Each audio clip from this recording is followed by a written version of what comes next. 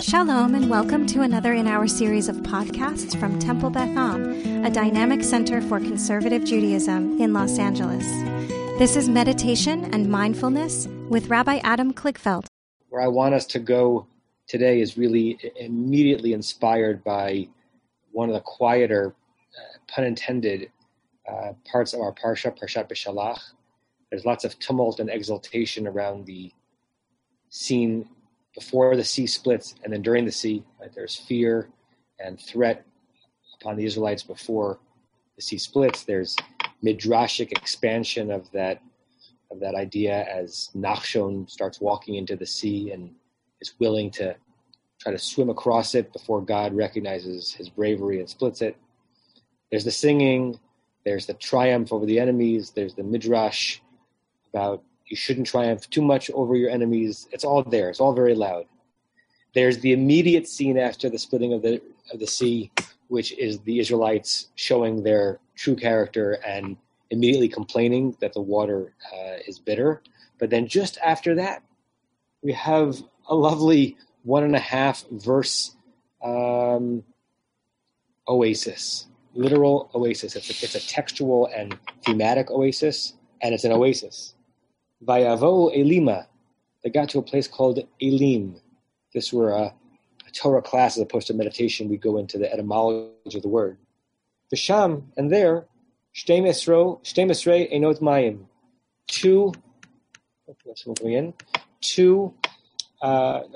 12 springs of water, Yeshivim Tmarim, and 70 date trees.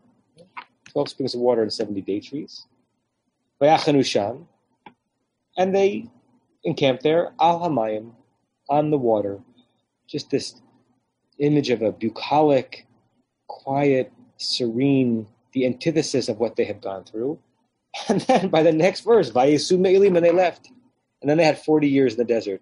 But for a verse and a quarter, the Israelites are in between enslavement and threat and Pharaoh, and not yet in wandering and sweat and wondering where they're going. They're just breathing, as it were. This is the verse of meditation in the Torah. They're just enjoying the placidness and the tranquility of where they are. So what I want us to do today, and I'll lead us there, is nothing more complicated than imagining this moment as an Elim, a amuse bouche in between whatever came before today and what we might be coming through after. Right now, we are at Elim. So before we actually start, welcome Rob. I don't know which Rob this is. Who is that? Hi, Rob.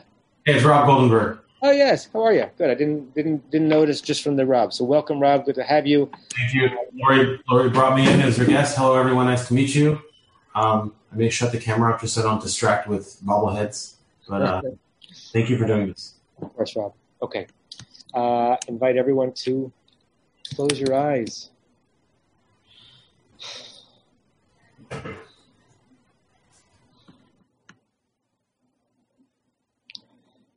Close your eyes, and it's our own way of shutting out, shutting off as much as possible all that is still happening out there.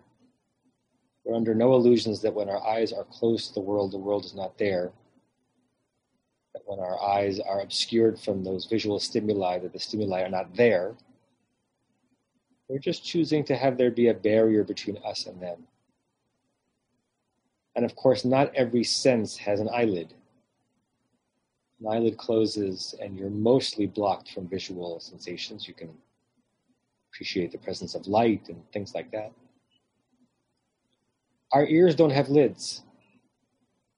We have to use our minds to be lids for our ears and to listen to almost nothing. So I invite you to listen to almost nothing besides my voice, or if you want, not even my voice. This can be an oasis, an Elim, both with, through the words of saying, or transcending them.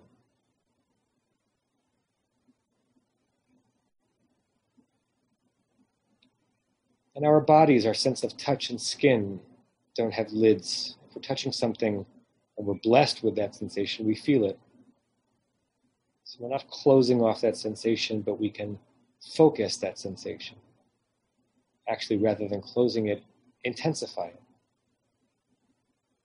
Being aware of things that are always present, but we are not always proximate to them in our minds. The place where your foot is touching whatever is immediately underneath it, whether it's a sock or a slipper or a sandal. And the pressure that you feel, even if you're not immediately touching, between the bottom of whatever your feet are on and the surface underneath it. A contact point. And similarly, if you haven't yet, I invite you to put your hands on your legs. The imagery we use so often, either hands down, so you are actually in contact with yourself, its own point of connection, and be aware of that so that it is not incidental. Or you could flip your hands palms up, and so what you are open to is just the entire world around you and to this experience.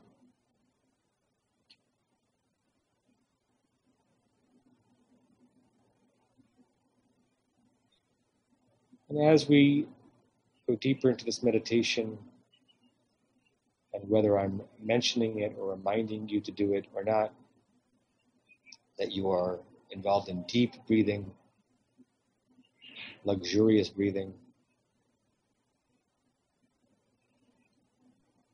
I want you to use your mind's tremendous ability to construct for yourself, and I'm using that term intentionally, an elim, like the Israelites experienced in the desert. An oasis with gentle water and abundant water and shade-giving trees. A spot and a moment impenetrable from what was or what will be. A spot and a moment that is protected, contained, unintruded upon.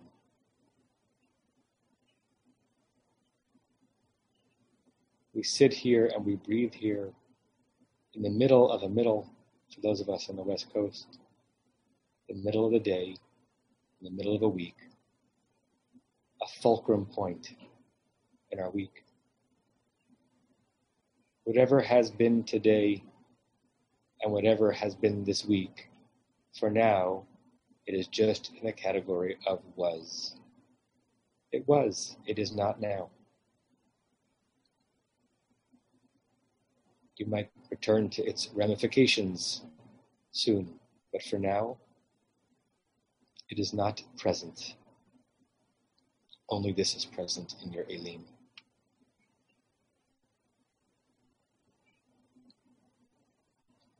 And whatever will be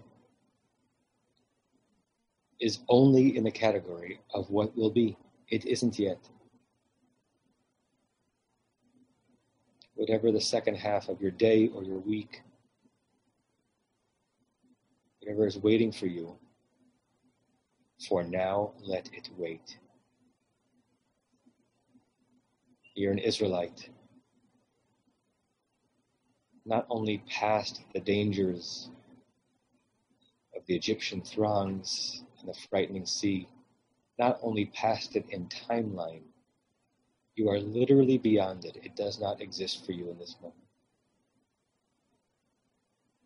And you have no idea how long the journey will be, or how hungry, or thirsty, or tired you will be then.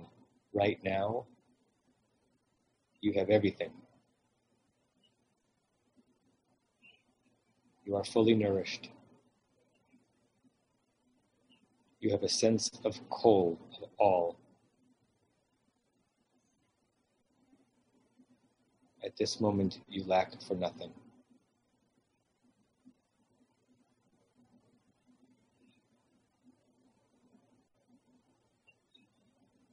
As you breathe deeper and deeper in through your nose and out through your mouth,